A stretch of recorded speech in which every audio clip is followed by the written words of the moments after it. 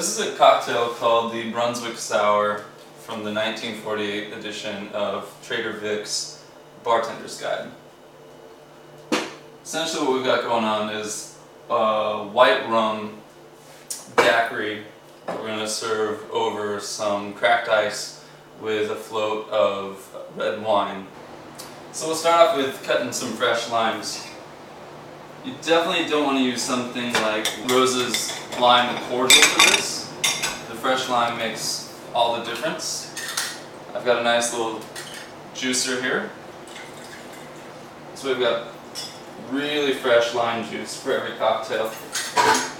Now I've altered the recipe just a touch, making it a little bit closer to standard bar cocktail sizes.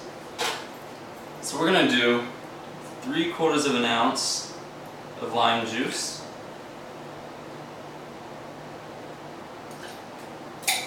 three-quarters of an ounce of simple syrup. When I make simple syrup, about 3 parts sugar to 1 part water. So it's pretty thick.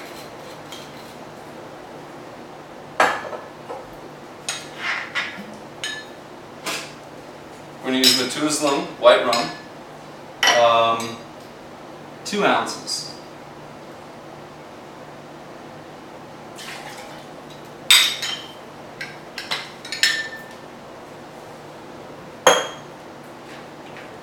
Some good big ice cubes.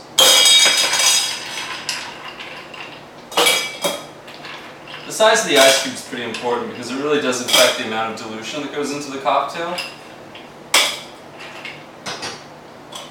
The more water that you end up with in there, the less flavorful your cocktail is going to be.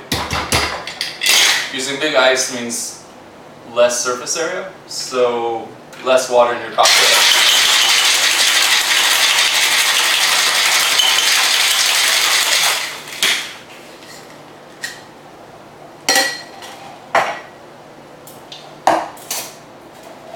I'm going to strain this into our glass first of all. There's nothing really wrong with this ice, but I'm just going to go ahead and crack some fresh into it.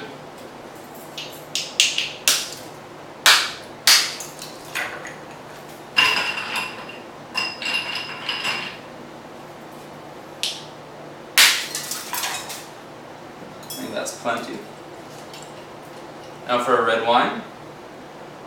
The original recipe calls for a claret, which is the British term for a Bordeaux blend. This is one from Australia that I think is going to be really nice and full-bodied and go well with our daiquiri. There it is, the Brunswick Sour.